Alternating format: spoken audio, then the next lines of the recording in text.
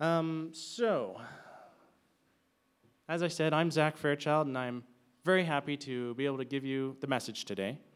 It's been a while since I've been in Grace Kids. It's also been a while since I've done a sermon, so sorry in advance for being a little rusty. Do you ever have trouble understanding someone else's instructions sometimes? I mean, maybe their process for doing something, it's probably different from how you do it. I know I have some issues with this sometimes. Say I'm doing a task or a job with someone, and that's a bit better. And they're doing it a little differently from how I would do it. Maybe sometimes I'll think to myself or even say, why are you doing it like that? Doesn't make sense to me. Because I've got an idea of how something should be done, and if someone's doing it differently, then why would you do it differently? This morning, I want to go over a story with you. It's from the latter half of Mark chapter 5, and it's got some ups and downs and twists and turns throughout it. It's all packed into just 23 verses. There's kind of two sections to it, and as we go through it, I want to try and see the events through a couple people's different lenses. So let's start just by reading the passage. It's Mark 5, verses 21 to 43. When Jesus had again crossed over by boat to the other side of the lake, a large crowd gathered around him while he was by the lake. Then one of the synagogue leaders, named Jairus, came, and when he saw Jesus, he fell at his feet. He pleaded earnestly with him, "My little daughter is dying. Please come and put your hands on her so that she will be healed and live." So Jesus went with him. A large crowd followed and pressed around him, and a woman was there who had been subject to bleeding for 12 years. She had suffered a great deal under the care of many doctors and had spent all she had. Yet, instead of getting better, she grew worse. When she heard about Jesus, she came up behind him in the crowd and touched his cloak, because she thought, "If I just touch his clothes, I will be healed." Immediately, her bleeding stopped, and she felt in her body that she was freed from her suffering. At once, Jesus realized that power had gone out of him. He turned around in the crowd and asked, "Who touched my clothes?" "You see the people crowding around you," his disciples answered, "and yet you can ask, 'Who touched me?'" But Jesus kept looking around to see who had done it. Then the woman, knowing what had happened to her, came and fell at his feet. Trembling with fear, she told him the whole truth. He said to her, "Daughter, your faith has healed you. Go in peace and be freed from your suffering." While Jesus was still speaking, some people came from the house of Jairus, the synagogue leader. "Your daughter is dead," they said. "Why bother the teacher anymore?" Overhearing what they said, Jesus told him, "Don't be afraid, just believe." He did not let anyone follow him except Peter, James, and John, the brother of James. When they came to the home of the synagogue leader, Jesus saw a commotion, with people crying and wailing loudly. He went in and said to them, "Why all this commotion and wailing? The child is not dead, but asleep." But they laughed at him. After he put them all out, he took the child's father and mother and the disciples who were with him and went in where the child was. He took her by the hand and said to her, "Talitha cum," which means, "Little girl, I say to you, get up." Immediately, the girl stood up and began to walk around. She was 12 years old. At this, they were completely astonished. He gave strict orders not to let anyone know about this and told them to give her something to eat. So if you'll indulge me, I want to draw a parallel from this story to real life. This story has been speaking to me recently and impressing upon me how differently God seems to work sometimes from how we think things should happen. To start, I think it would be a fair assumption that if you asked Jairus how he would have drawn up childhood for his daughter, dying would never have crossed his mind. He would simply have wanted her to be happy and healthy while growing in mind, spirit, and body. I mean, I can say that that's what I want for my kids. Sure, I understand that some painful experiences in growing up genuinely teach you valuable lessons. And like Calvin's dad is fond of saying, they build character. Side note, my older daughter is really into Calvin and Hobbes these days, so I've been getting to read a lot of comics to her. It's pretty fun. But if my girls could gain the same experience and knowledge without the pain that accompanies some things, then I'd take that in a heartbeat for them. So when Jairus' daughter gets sick to the point that he knows she's going to die, I wonder what's going through his head. Jairus was one of the leaders of the synagogue. He would have been kind of like a modern-day pastor, as a community leader whom everyone knew. He was also probably quite well off and never needed much from others. However, when his daughter became sick and as her state worsened, his life would have ground to a halt. He probably has done everything in his power to care for her and to try to heal her. He's probably called in help and favors from many, many people. He's probably feeling so utterly defeated that despite all of this, she just keeps getting sicker. I ask you guys, can you feel for him? Ever since I became a father 4.5 years ago, I've been more susceptible to getting hit right in the feels, if you know what I mean. Books, movies, TV shows, other people's experiences, all of that have just kind of gotten to me a bit more, especially when there's kids involved.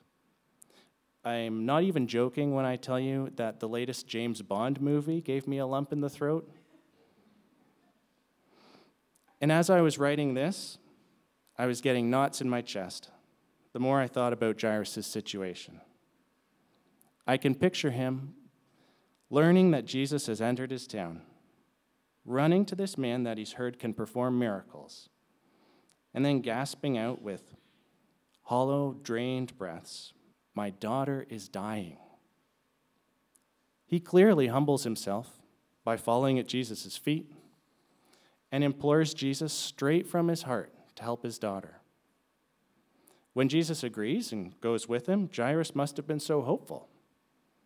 But then his quest to literally save someone's life is interrupted. So this passage almost plays out like two completely separate events with one in the middle of the other, because we shift gears here to a woman who has been suffering in a terrible state for 12 years.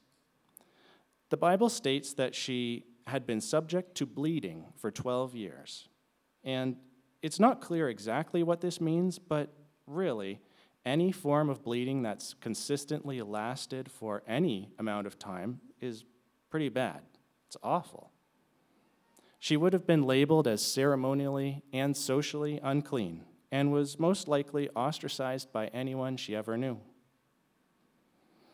The actual bleeding alone would have been bad enough to deal with, but being treated as an outcast and not being allowed to partake in worship or other important pieces of society, that would have just been terrible.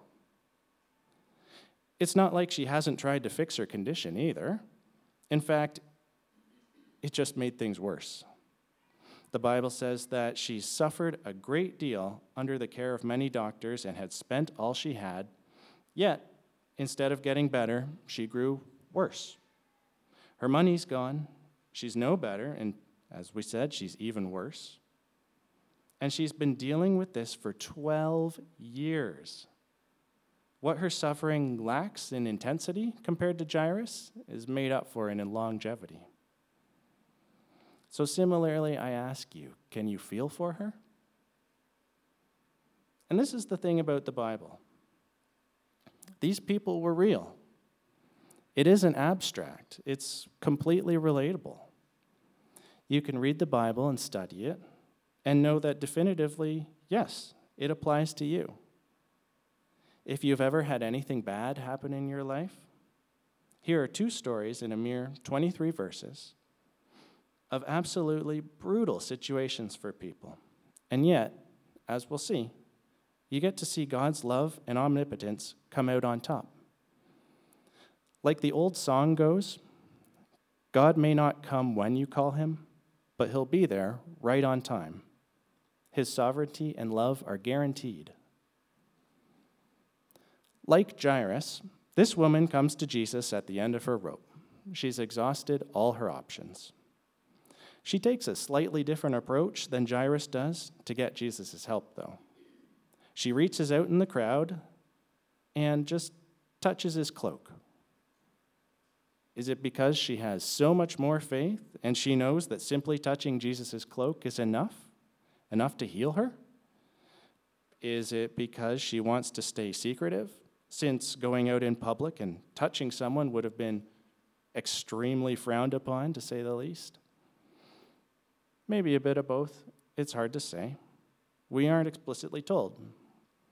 But we are told that she is immediately healed. She instantly knows that she is cured. It must have been pure elation for this woman. Well, again, at least just for a moment. I love Jesus' response to this. It almost seems comical in a way, but I think it's actually giving the woman a chance to speak truth to Jesus, and to give him glory. Jesus, being God, is omniscient and obviously knows exactly who touched him, but he responds to this event by asking, "Who touched my clothes?" Oftentimes, I read the Bible and think, at least in retrospect, that the disciples are kind of dumb, but I'd say in this scenario, their response is pretty normal. They are walking with Jesus through large crowds in tight spaces. I mean, what do you expect is going to happen? There's no way that everyone is keeping completely to their own personal space. People are bumping into each other in the hustle and bustle and the hype and energy that surrounds Jesus. Many, many people would have bumped into him and touched his clothes by now.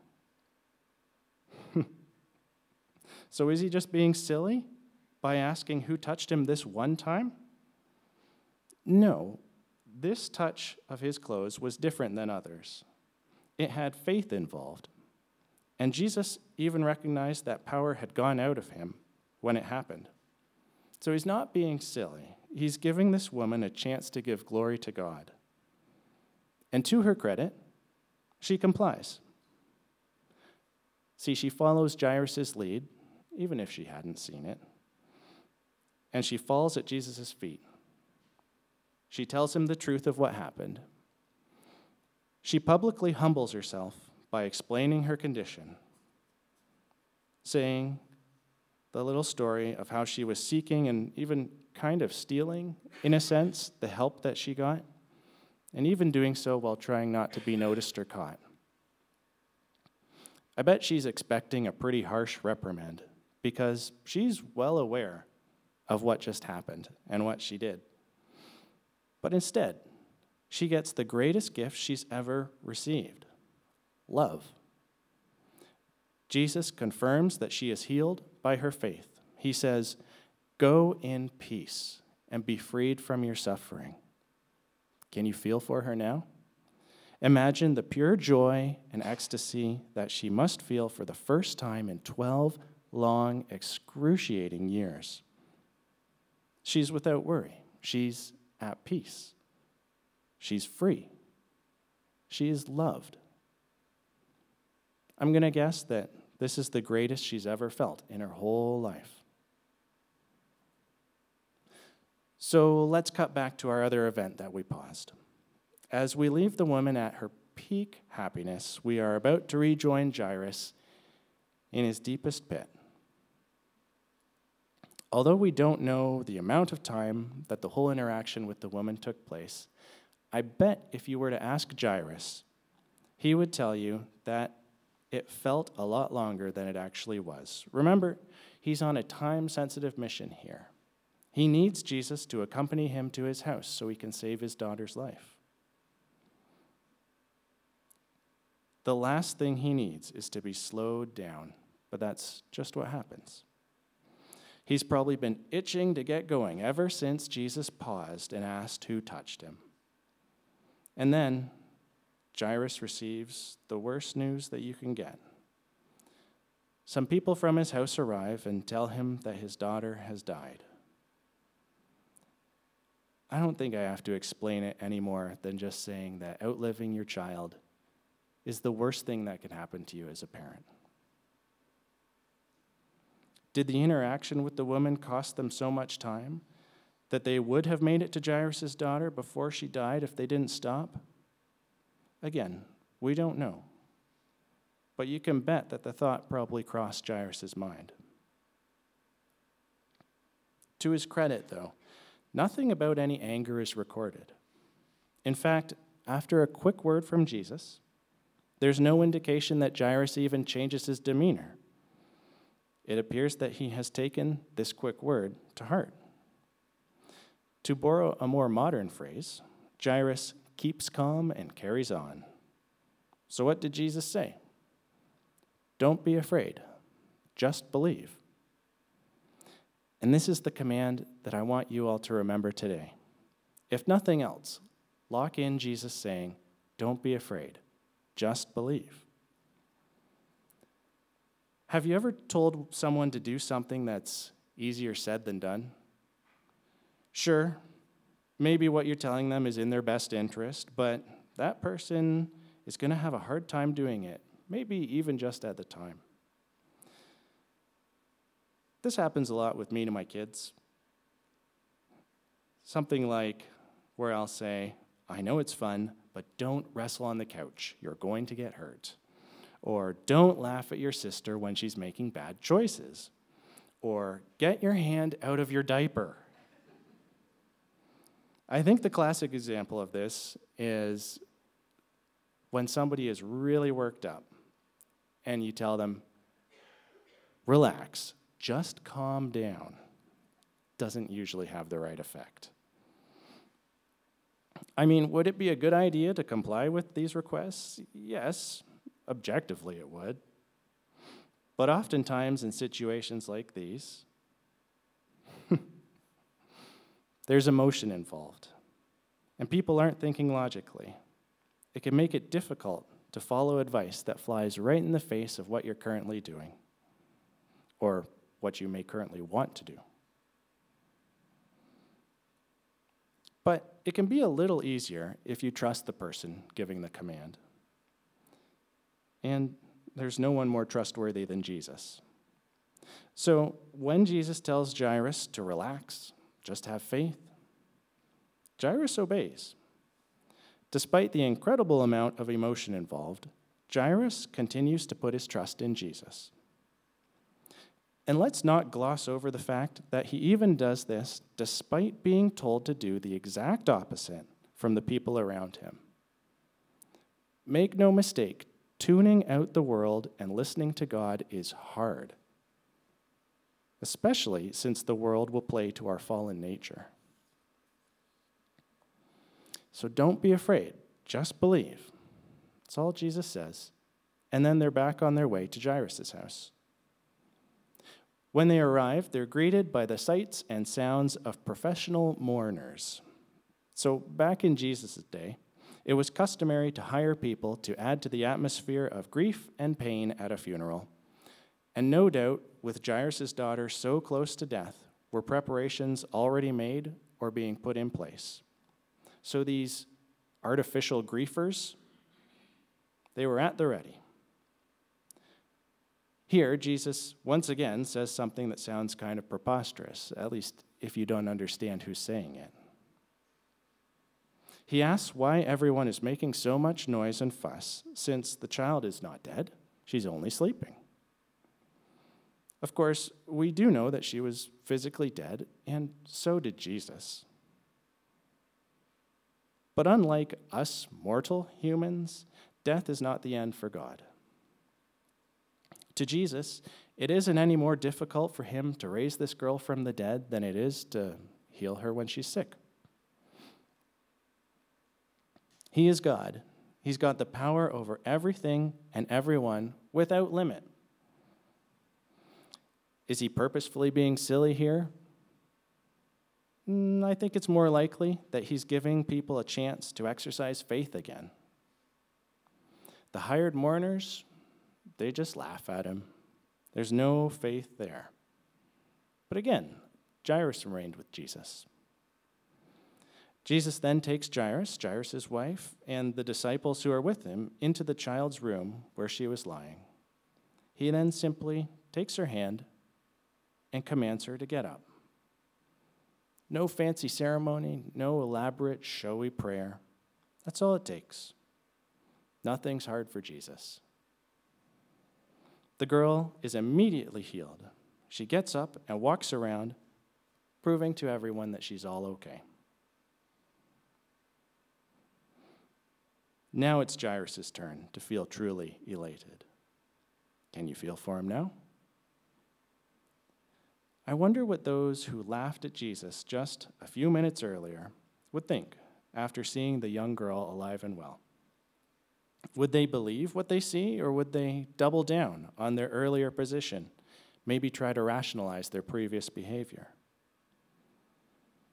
If you ever find yourself in this type of position, don't be too proud to change your mind and admit when you're wrong.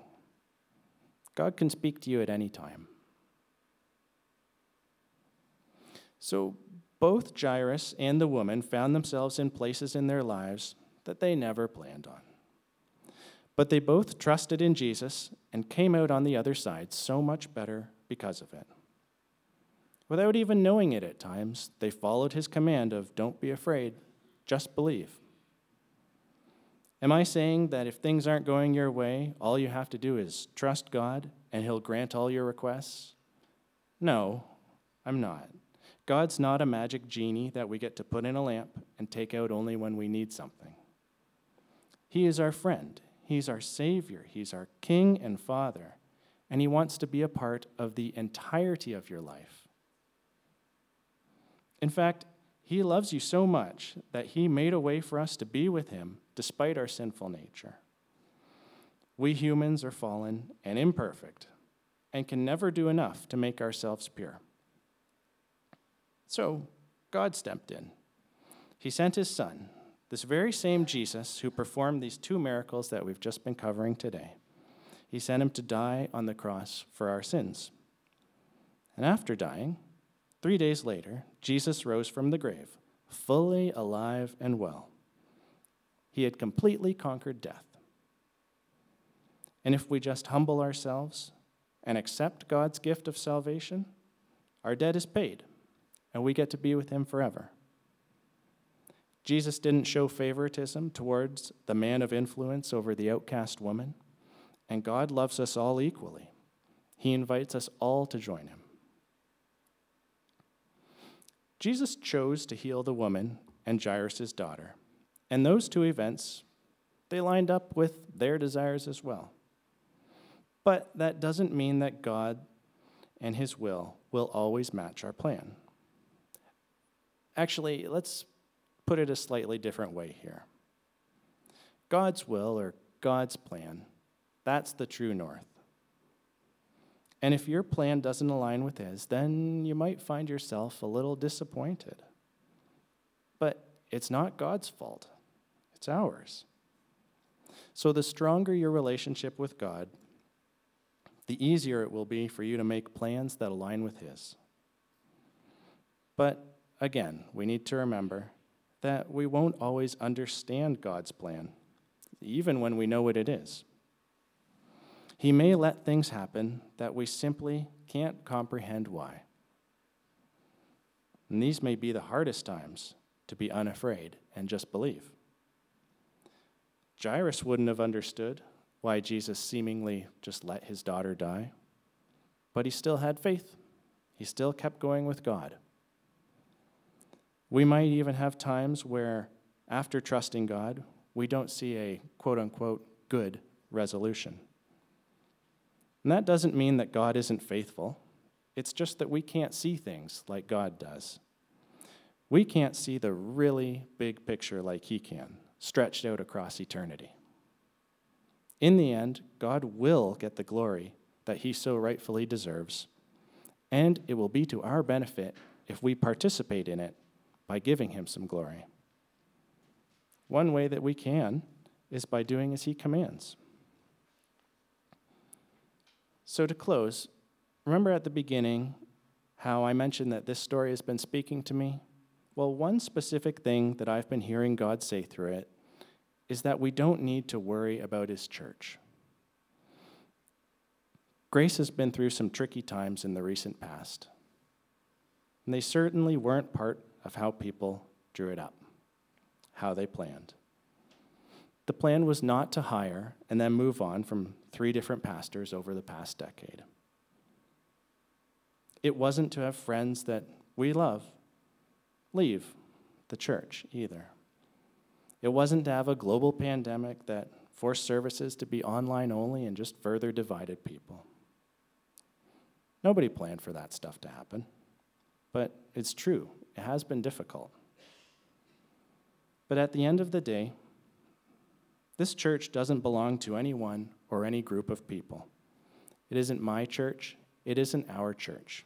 It's God's church. And he will use it according to his purpose. God is sovereign. And although we might not understand his plan, that doesn't mean we can't participate in it. Let's help bring glory to God by doing as he commands. Love God, love your neighbors, and serve.